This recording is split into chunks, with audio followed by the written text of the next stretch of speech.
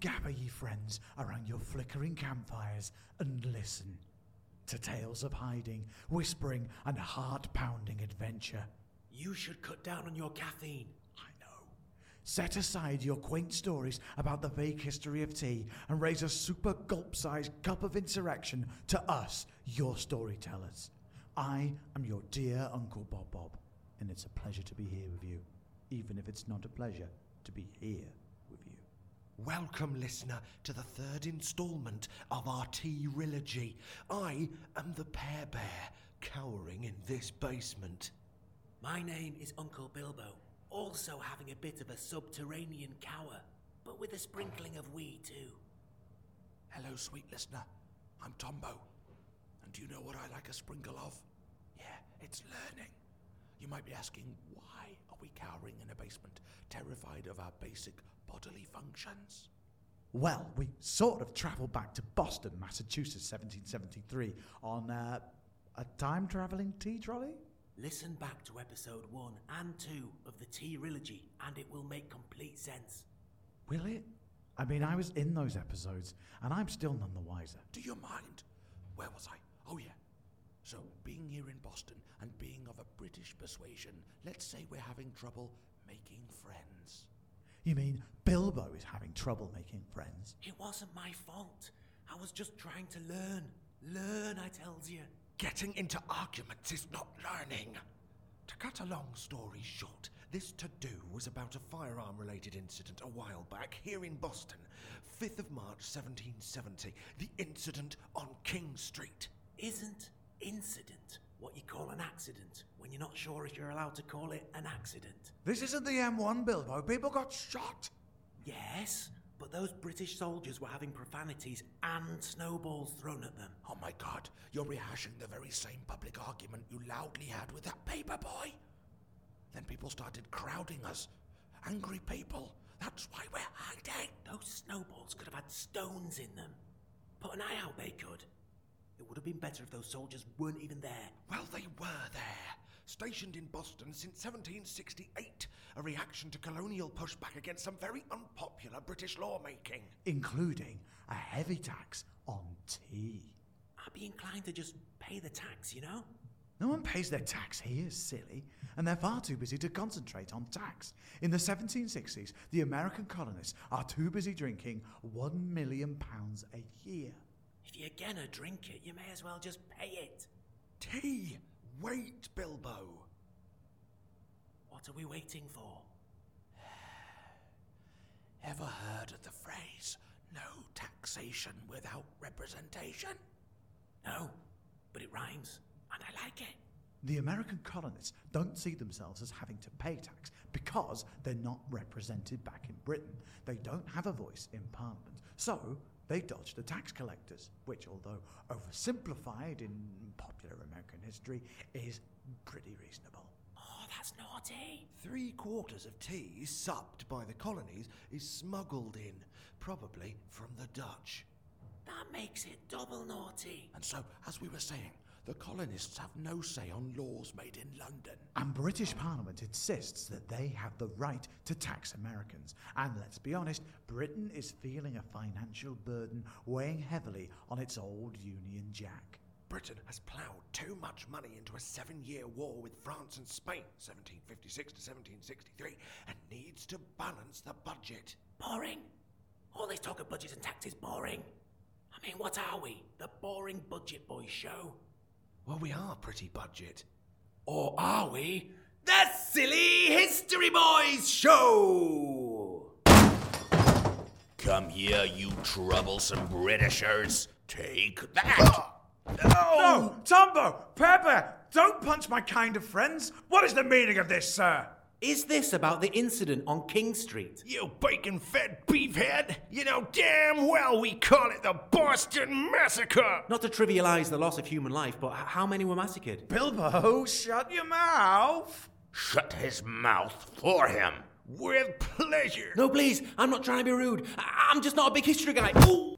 Incidentally, good sirs, it was 5 people, but, 5, yes, but be it 5 or 555, that's not the point. People still lost their lives. Panic and a loaded gun, sense and reason are undone. Ah, my old ma has that embroidery hanging in her commode. All I'm saying is, if you've got young soldiers a long way from home, under a serious amount of pressure from a large and very hostile crowd, and... Stop making excuses for the English. I'm not even English, I'm Welsh. You Britishers are always using the I'm Welsh card to get away with it. And you think you can get away with it? Getting away with it just like the soldiers did at the massacre. Well, yes, and also no. 13 people were arrested and charged with murder, 8 of them soldiers. And a fun fact, they were defended by future US President John Adams. Fun fact, you son of a... Adams won't get my vote. He got 6 of them off. And the other 2 just got branded.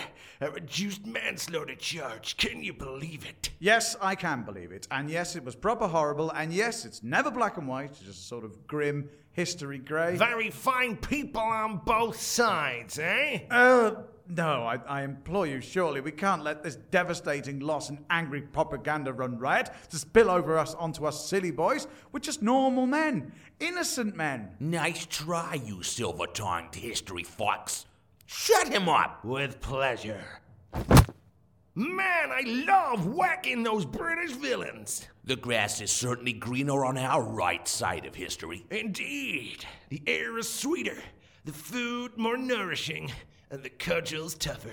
Nothing like the honest cudgel of the oppressed striking out against the oppressor. Agreed. Can you imagine the evil arrogance that must run through those Britishers? That they think they can just impose themselves on us? Disgusting! Incidentally, that cudgel of yours, so smooth, like whacking a Britisher with a baby's bottom, with a baby attached to it. What wood is that made from? How should I know? I took it off a Native American trying to oppress me. You know, when we defended ourselves against them and the French in 1763. You're a hero. Thank you, friend. One day I'll get the respect that I crave but don't want to earn, especially from those Britishers. Let's stop thinking about those arrogant Brits. They don't think about us. Lord, what have they got going on between the ears? I'll never know.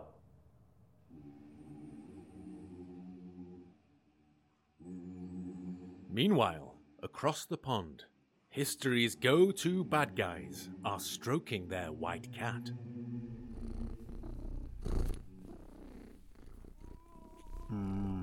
Who's a pretty cat, Jenny? Yes, soft squeezy wums. Oh, I love you, pussycat. You wanted to see me, Prime Minister North? I did, Guy. Firstly, Jenny's side here is out of cat food. The good stuff. You don't like that awful mainstream brand, do you, Jenny Jens? You like to find that artisan, hard-to-find nonsense, don't you, my little terror? It's a good pussycat. Very good, sir. Oh, and the Secretary of State for the Colonies is here to see you, sir. Finally! I need bringing up to speed regarding the problems we're having over there. Oh, why is running the world and having a thoroughbred cat so difficult? This has been going on for years. Send him in, Guy. The Secretary of State for the Colonies. You wanted to see me, Prime Minister? William, Earl of Dartmouth. Oh, I say, what's wrong with your voice, Lord North?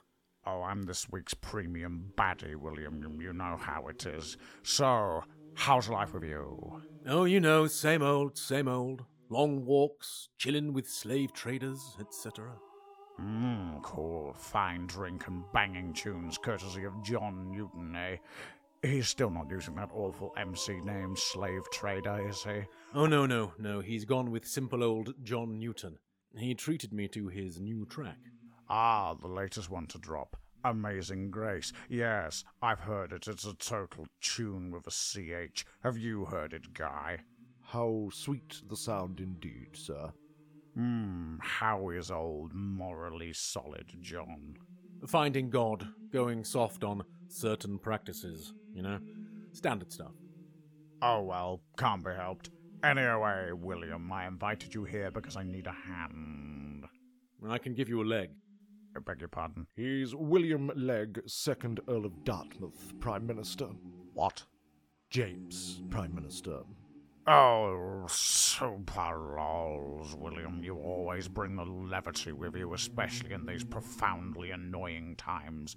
So, let's have it then, William.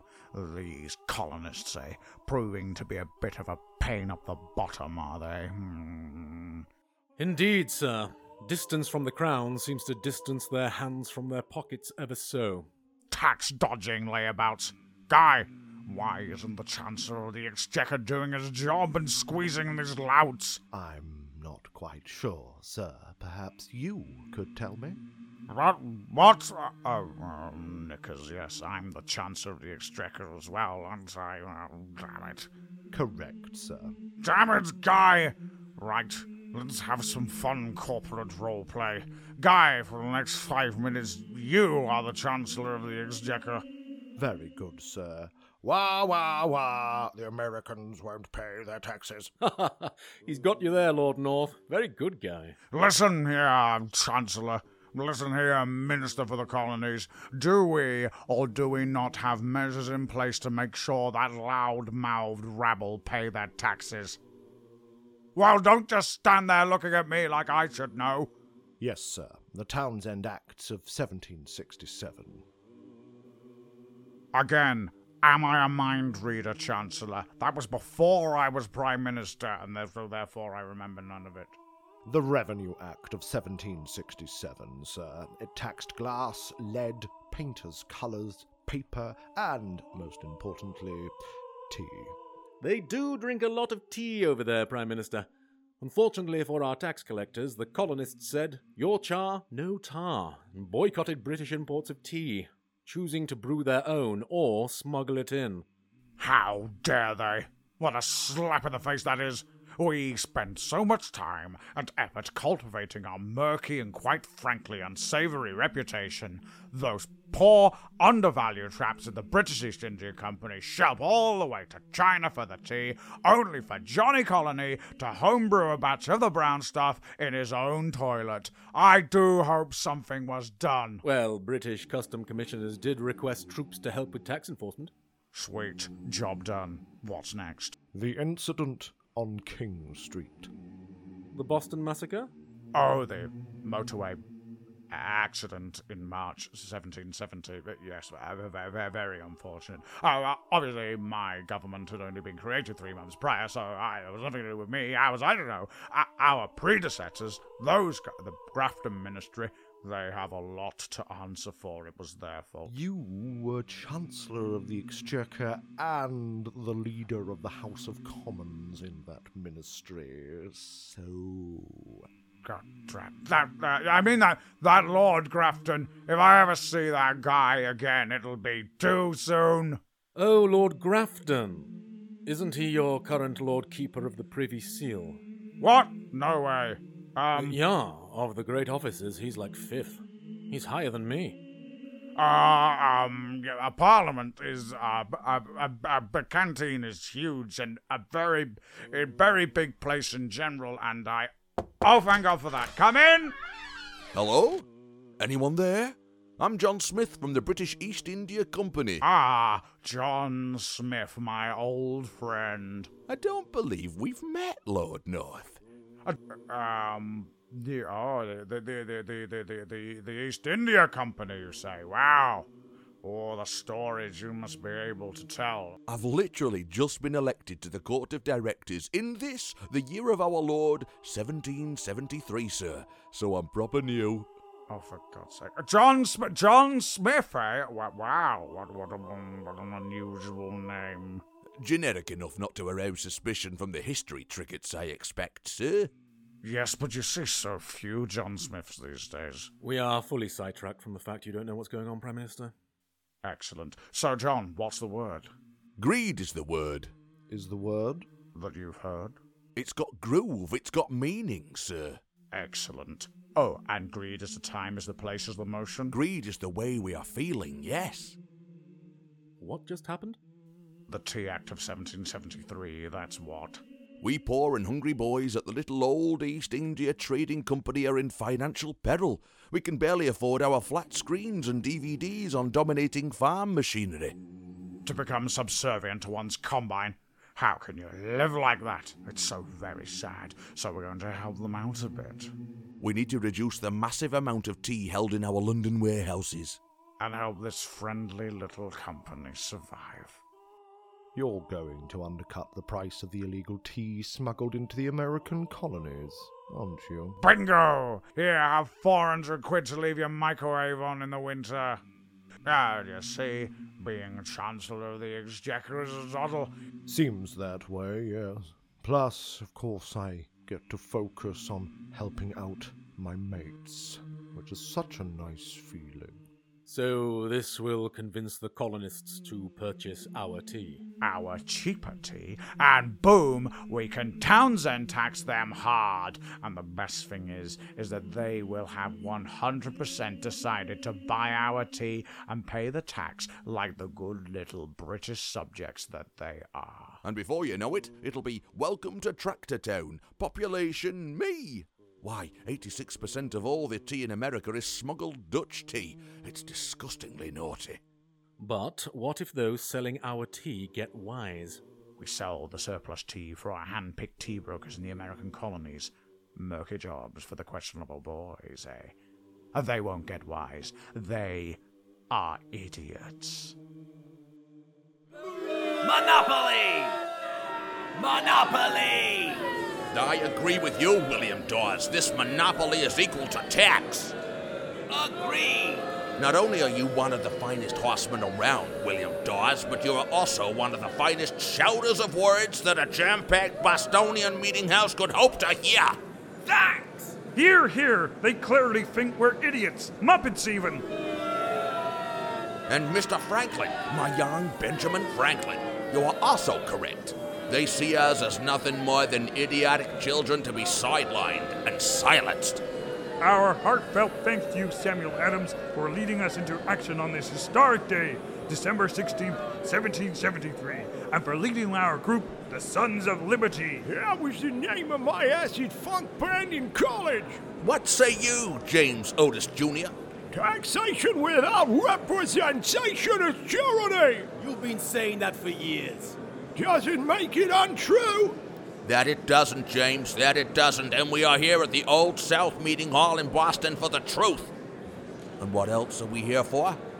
Our health? I want to shout no, but the medical as well as the social benefits of tea employ me to shout yes! Are we here for a good time? Seeing as this was built as a Puritan meeting house in 1729, I'm gonna shout no. Not even close to the small side smell of titillation. That's right. We are not here for fun. We are not here for, it can be argued either way, our health.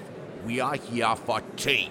Hi, James Otis Jr. I'm not sure I was even here at all, but you fine people, you know me.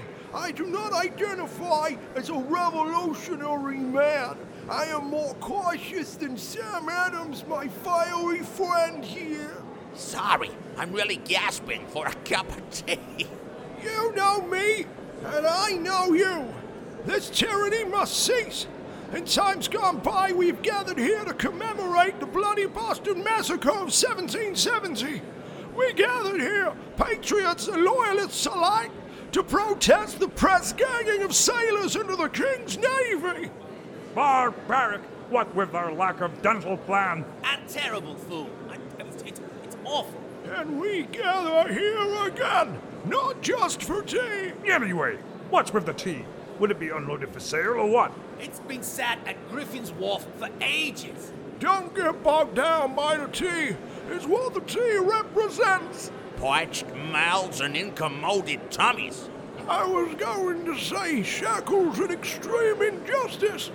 And that is not the colonial way. We know that in September and October 1773, 7 British East India ships set sail. 1 each for New York, Philadelphia, and Charleston. And 4 headed here, to Boston. 2,000 chests, I hear. Nearly 600,000 pounds of tea. Oh! 600,000 pounds of liberty. You mean? No, Samuel, there's no need for that. These are testing times. This is a test indeed, James. Why, colonial protesters in New York, Charleston, and Philly have forced their parliamentary tea-selling stooges to either resign or return the tea to England. What about our stooges? Governor Hutchinson has convinced them to hold their ground. And they listened? Well, two of the tea broker stooges are the governor's sons. Rotten to the core. Can we force these 4 ships to leave and return tea sender? The captain we spoke to said he could not leave with his cargo on board. That's it. This meeting can do no more to save the country.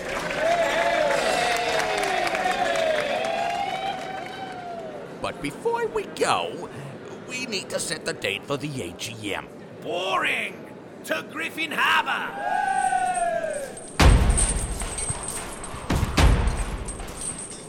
Folks, please, the AGM won't date itself. Plus, we have the motion forwarded by Janine Reader Charity Tombola and the changes to our constitution regarding being more inclusive.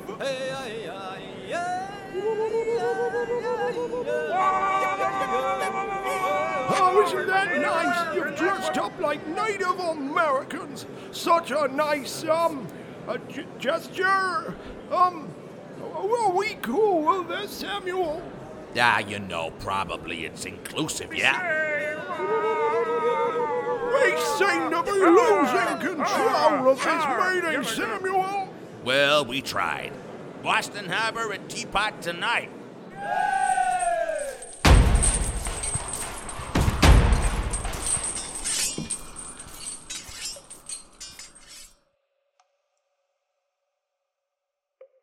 From a cosy yet wee-smelling basement to a wet, more jail-like basement. I think that wet is the harbour getting in, Tombo. At least we don't have to whisper anymore. That makes for an annoying edit. Shut up, Bilbo. Yeah.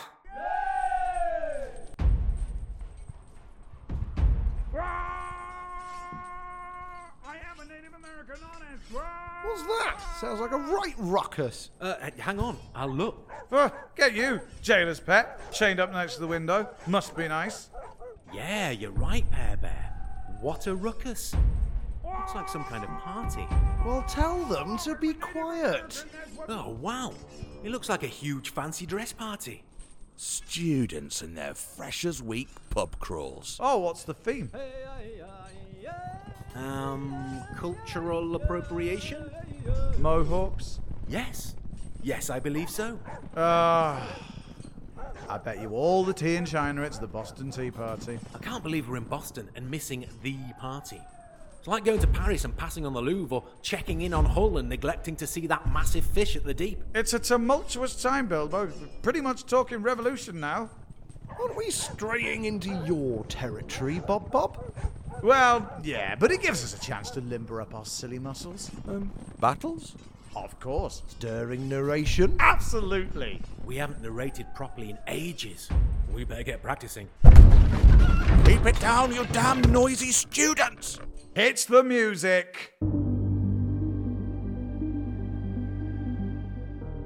On the evening of the 16th of December, 1773, a large group of men, Some dressed as Mohawk warriors for some reason. it was probably a specific and symbolic choice of dress that showed that the Sons of Liberty identified with the subjugated indigenous peoples. You know, because they felt Britain was being mean to them. Is that how it's being framed? I think we can all agree that in no way is this a ploy to protect their identities, or at the very least, sow a few seeds of confusion by including an already marginalized people in the conversation. Priceless. Unless we forget, boys and girls, that the standard of living in the American colonies in the 1700s is much, much, much higher than those living in Britain at the time. Wah! We don't want to pay our taxes. Anyway, these fellows boarded 3 vessels in the harbour. The Dartmouth, the Eleanor, and the Beaver. 3 ships. One called Beaver. Well, that was eager of them. You've grown, Tombo.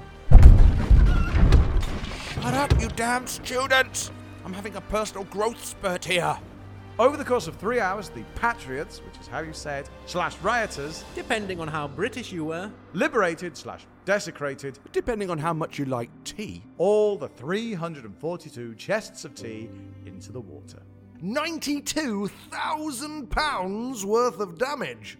That's a lot of money for those frugal chaps at the British East India Company. No, wait, Bilbo. Okay, there you go. Still, doesn't make it less of a blow for them. No, £92,000 LBs in weight of tea. The British East India Company reported a £9,659 loss. That's pounds sterling. Oh, that's okay. That's a second-hand 2017 Skoda Fabia equivalent floating in the harbour. They'll bounce back. In 1773, Bilbo. 1773. That's close to 1.4 million smackers. Expensive! So was that, you damn bin-moving knowledge parasites, with your tick-tick and your insane need to bring back the mullet? No, William! No, William!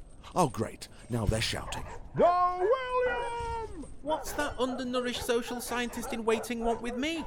Excuse me, Mr. Future Radiologist. No, William! Yes, you.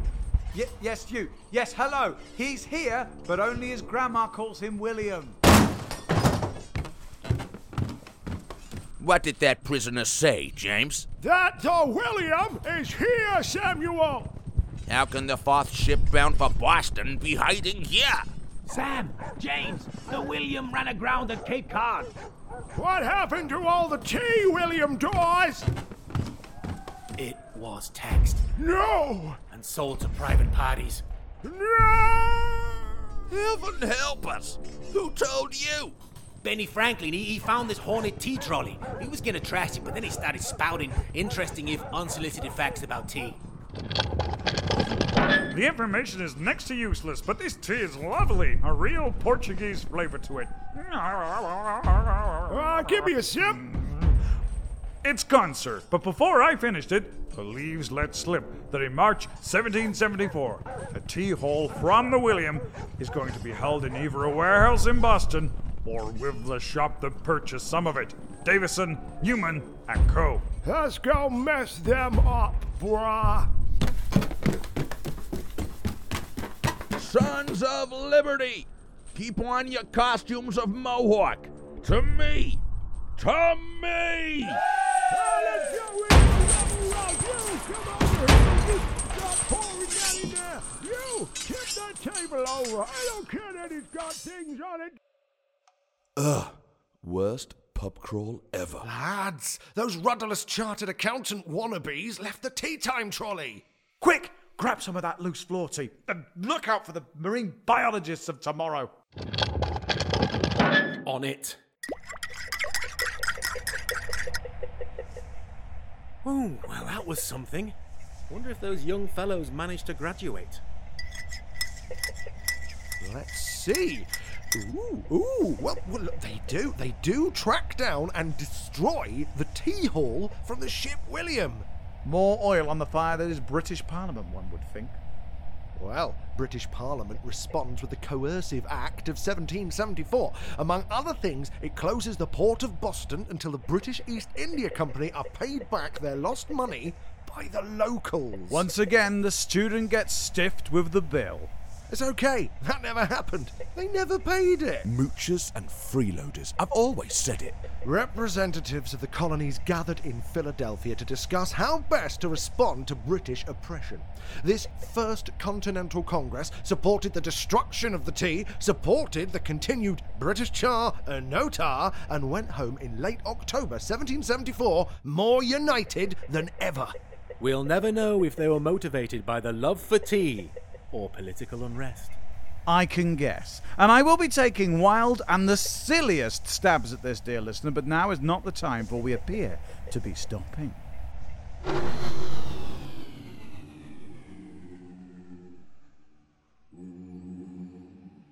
Welcome back, gentlemen, and welcome to our big end-of-season review, as we look forward to moving into a new decade, the 1840s, a decade of being the super awesome British good guys. Oh, Oh, wait, who's taking the minutes? I suppose I am, as always. It's been an interesting season, nay, a few seasons of our plucky ragtag team, Bad Man Athletic. Wait, hang on. I thought we were Stressfield Wednesday. Unsporting Lisbon? I thought we were Kingdom United. Let's split the difference and call ourselves United, a name that everyone can despise. Hear, hear. Firstly, let us note the attendance of United's first team members, in order of the most popular boys' names in England and Wales circa 1840. What? Coolest first, no backsies. Ooh, looks like I'm first, with William coming in at number 1. Oh, what a fluke. Where does Robert start? Number 9. The tricky poacher playing off the shoulder of the deceitful continental centre-back, eh? Thomas? Arriving late at the back post to tap in for third spot. In your face, Robert. Shinned it. Totally shinned it, and it went in. They'll count, Robert. So where does Stewart rank? Dependable, solid, and boring, underappreciated engine room player, no doubt.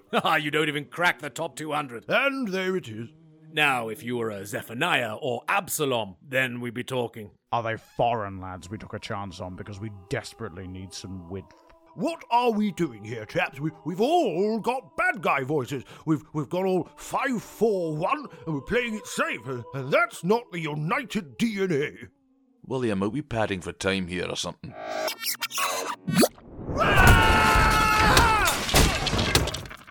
You see, Thomas, just in time.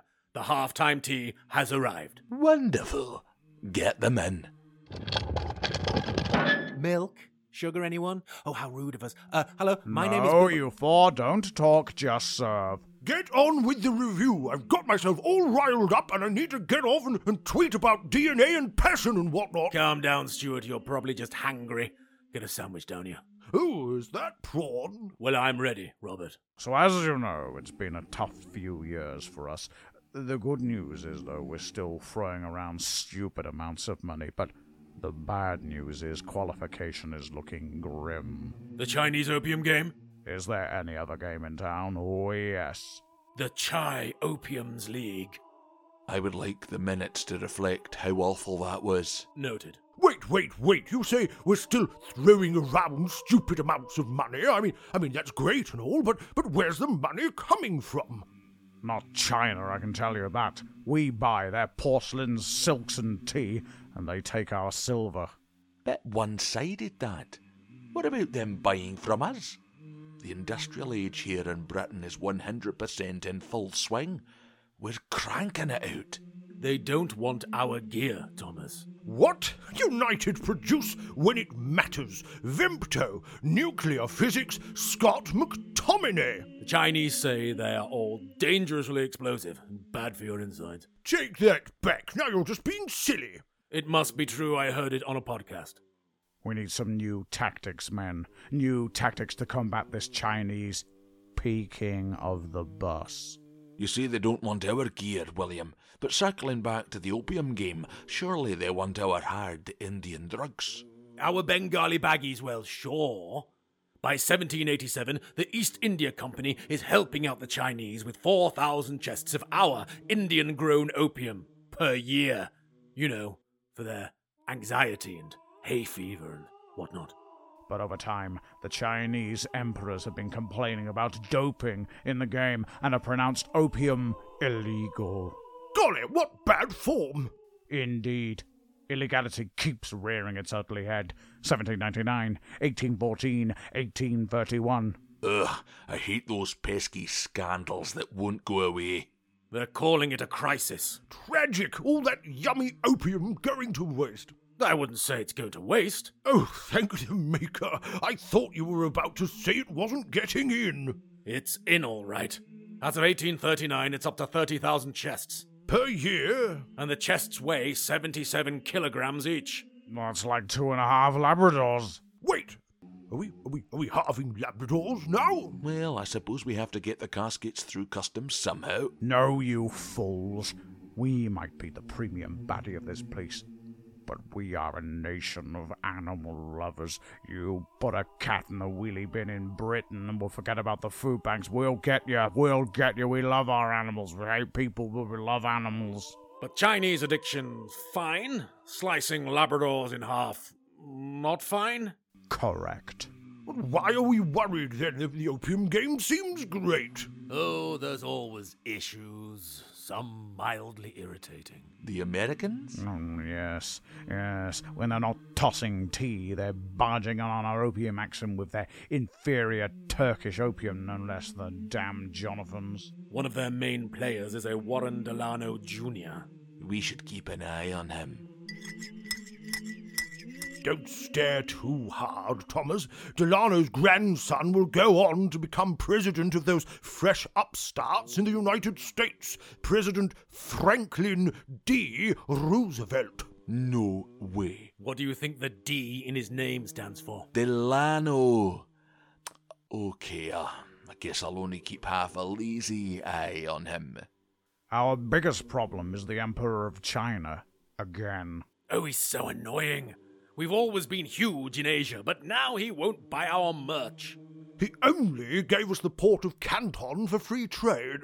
And they won't open up their country for exploitation. How dare they? And now we have the letter. We've reached the letter writing stage, have we? It's so passive-aggressive. The Emperor seems concerned with the moral decay of his people and with the outflow of silver that they're spending on our drugs. We bring the smokes, and the Emperor brings the notes. Pah! Well, the Emperor of the current Qing dynasty has charged High Commissioner to publish an open lesson to Queen Victoria. William, if you will. Right, let's stick on some somber music and see what High Commissioner Lin Si Shu has to say for himself. Canton, Guangdong Province, 1839. We find that your country is 60 or 70,000 li from China. Li? That's a Chinese mile. 70,000 miles? What? Well, obviously it's not the same as our mile, Stuart. Ours is better. Such difficult people. Continue, William. The purpose of your ships in coming to China is to realize a large profit. Since this profit is realized in China and is, in fact, taken away from the Chinese people, how can foreigners return injury for the benefit they have received by sending this poison to harm their benefactors? Poison? Wait, is he dissing our Van Wilder party skills? Such a difficult people. Continue, William. They may not intend to harm others on purpose, but the fact remains that they are so obsessed with material gain that they have no concern whatever for the harm they can cause to others. Have they no conscience? I do have Constance. She's at home, lollygagging. How dare he make assumptions about the, whereabouts of my lazy wife? Calm yourself, Stuart. Here, have another sandwich. May I continue? I have heard that you strictly prohibit opium in your own country, indicating unmistakably that you know how harmful opium is. You do not wish opium to harm your own country, but you choose to bring that harm to other countries, such as China. Why? Nobody answer that. May I? Thank you. The products that originate from China are all useful items. They are good for food and other purposes, and are easy to sell. Has China produced one item that is harmful to foreign countries?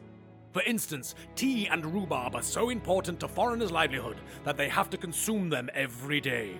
That reminds me. Are we all eating our required sack of daily rhubarb? Robert, please, we're getting to the real meaty bit here. Were China to concern herself only with her own advantage without showing any regard for other people's welfare, how could foreigners continue to live? I have heard that in the areas under your direct jurisdiction, such as London, Scotland, and Ireland, do not produce opium. It is produced instead in your Indian possessions, such as Bengal, Madras, Bombay, Patna, and Malwa. Well, when you put it like that, that's a lot of places dedicated to opium. Yes, Thomas, it is. Thomas, please. In these possessions, the English people not only plant opium poppies that stretch from one mountain to another, but also open factories to manufacture this terrible drug. As months accumulate and years pass by, the poison they have produced increases in its wicked intensity, and its repugnant odor reaches as high as the sky. Heaven is furious with anger, and all the gods are moaning with pain. It is hereby suggested that you destroy and plough under all of these opium plants and grow food crops instead, while issuing an order to punish severely anyone who dares to plant opium poppies again. You know, he might have a point. Pah! Project Fear, and you know it. Don't be seduced by the Far Eastist agenda, Thomas. Go on, William. Finish it off. A murderer of one person is subject to the death sentence. Just imagine how many people opium has killed. This is the rationale behind the new law, which says that any foreigner who brings opium to China will be sentenced to death by hanging or beheading. Our purpose is to eliminate this poison once and for all, and to the benefit of all mankind. Lin Si Shu. Well, good luck with that, mate. Such difficult people. I mean, say what you mean. Don't pussyfoot around. Seemed open. Unlike their borders. Gentlemen, please. Thank you for reading, William. I'm disappointed you didn't do the voice, but then you can't have everything. We have bigger problems, gentlemen. Shu has ordered all the opium in Canton to be seized. 20,000 chests. That's 1.3 metric tons of opium. Won't be able to claim personal use. No wonder he's seized. He had it destroyed, Thomas. Can you imagine the street value of that? Such a difficult people. Charles Elliot, the Chief Superintendent of British Trade in China, has written to London advising the use of military force against the Chinese.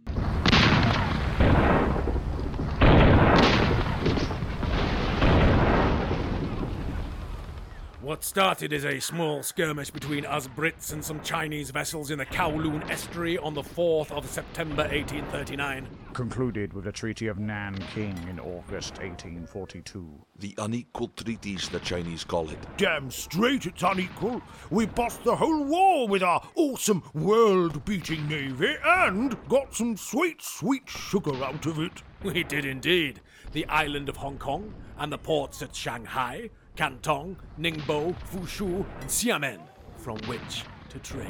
And they must pay millions upon millions of reparations to us too. God, I love the Opium War. But what if they don't like it? Then we'll play the greatest hits. Now that's what I call 8th of October 1856 to the 24th of October 1860. The Second Opium War.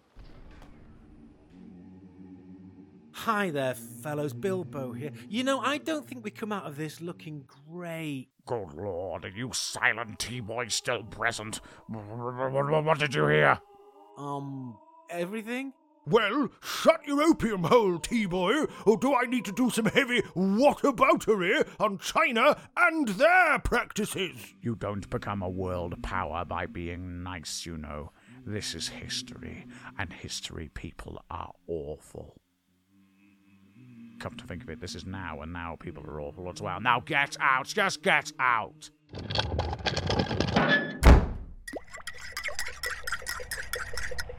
Why did you do the Opium Wars, Bilbo? I'd hardly call that doing it. It was skimmed as lazily as a chai soy latte at that local coffee house that I hate. I sort of poured myself into a corner. You know, you can't do tea without at least mentioning the Opium Wars. It's proper engrossing, just not very silly. What was I going to do? I say, Algernon, now that's a proper trumpet solo if I ever smelt one. I suppose you're right, Bilbo. It's just a shame that I didn't see that war. I mean, war may be over-egging the pudding. Yeah, I guess. One-sided mashing? Like Pear Bear insisting the left side of the tea bag is the superior side to squeeze. I mean, how can he even tell? Well, we know what you're going to say. Trust me as this group's most serious teabagger. no, silly. I was going to say, well, how about a teabag fact to lighten the post-war mood? Well, okay, we're almost done. After all, I see the 20th century on the horizon. In 1908, by happy accident, New York tea importer Thomas Sullivan invents tea bags when he sends tea to his clients in small silk bags. Not knowing what to do with the bag, his clients steep the bags whole. So, Tombo, has our adventure through tea time got you the least bit interested? By no means. Hot brown. Hot, non-meaty brown. Iced tea. The last roll of the dice. In 1904, 4 years before Uber bagger Thomas Sullivan, Englishman Richard Bletchenden creates iced tea during a heat wave at the St. Louis World Fair, and people love it. Well, not this, people. Why is tea so important to the British anyway? Tea helped alleviate some of the downsides of industrial urbanisation, maybe? Well, yeah, I mean, drinking tea required boiling water, thereby killing waterborne diseases like dysentery, cholera, and typhoid. Yeah, I guess I never thought of that. Or, our climate is wet and cold and it's invariably minging outside. May as well just stay in and have a nice cup of tea. Ooh, cup of char. If it's brown, get it down. Well, it's definitely not my cup of tea. Ah, minging British weather. Home again. Come on, boys. Who wants a cup of tea? Do I look like I have typhoid? Oh, come on, you. I'll blend up some mince. I'll add an octo cube. Whack it in the microwave. Okay. So, for all the tea in China, Judgment trays. And rising of the caffeine. I can't believe you did 3 of them. Yeah, I know, me neither. we have been... The Silly History Boys Show! And we are... As always, sorry!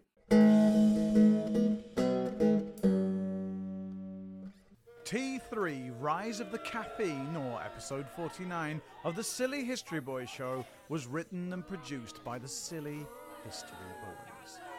Desperate, useless and corrupt Prime Minister Frederick North, the game doesn't change, listener, the faintly Muppet-like founding father Benjamin Franklin, and another sinister person called Robert, typecast, were brewed up, forgotten about, and left on the bedside table for 3 months, till your mum comes round and scolds you for the mouldy teacup by your bed. My me, your dear Uncle Bob Bob.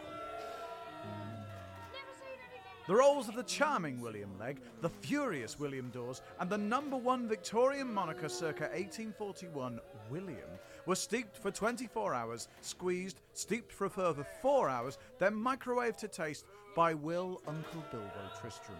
That, incidentally, is how my friend Joe used to drink tea. He's a published playwright and an absolute animal. An American militiaman who's just turned off his body cam, a guy called Guy, James Otis Jr., and a name that was less popular than Absalom in 1841, i.e. Stuart. It's the national beverage, an international scandal that is Stew the Pear Bear Perry. Another American militiaman who's turned off his body cam, the unusually named John Smith, the traitor to his king and pretty decent beer, Sam Adams, sorry Americans, please keep listening, and the third most popular moniker in Britain circa 1841, it's them, Tom Thomas Tombo Fermor, who would put the milk in first and laugh directly into your face while he throws bucket after bucket of hot chocolate down his gob. Tombo, I don't drink tea either, but I kept it quiet so I didn't get rinsed. I like green tea because I'm an athlete, listener. Tremendous thanks, as always, to Zapsplat of Zapsplat.com, where a person can source all manner of zaps and splats for free. A Sports Direct mug of char and an affectionately soggy biscuit are offered in payment to Rob Lord Fastfingers Tristram for his work on the Silly History Boys Show theme song.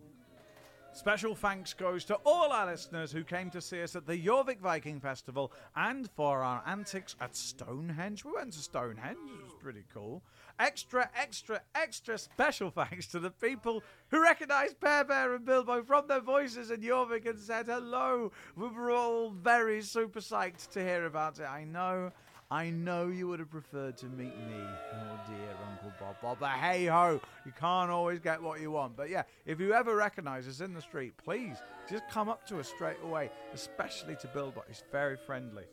Keep an eye out for Tom Tombo Fool the Jester as he travels the UK, setting himself on fire for your entertainment this summer.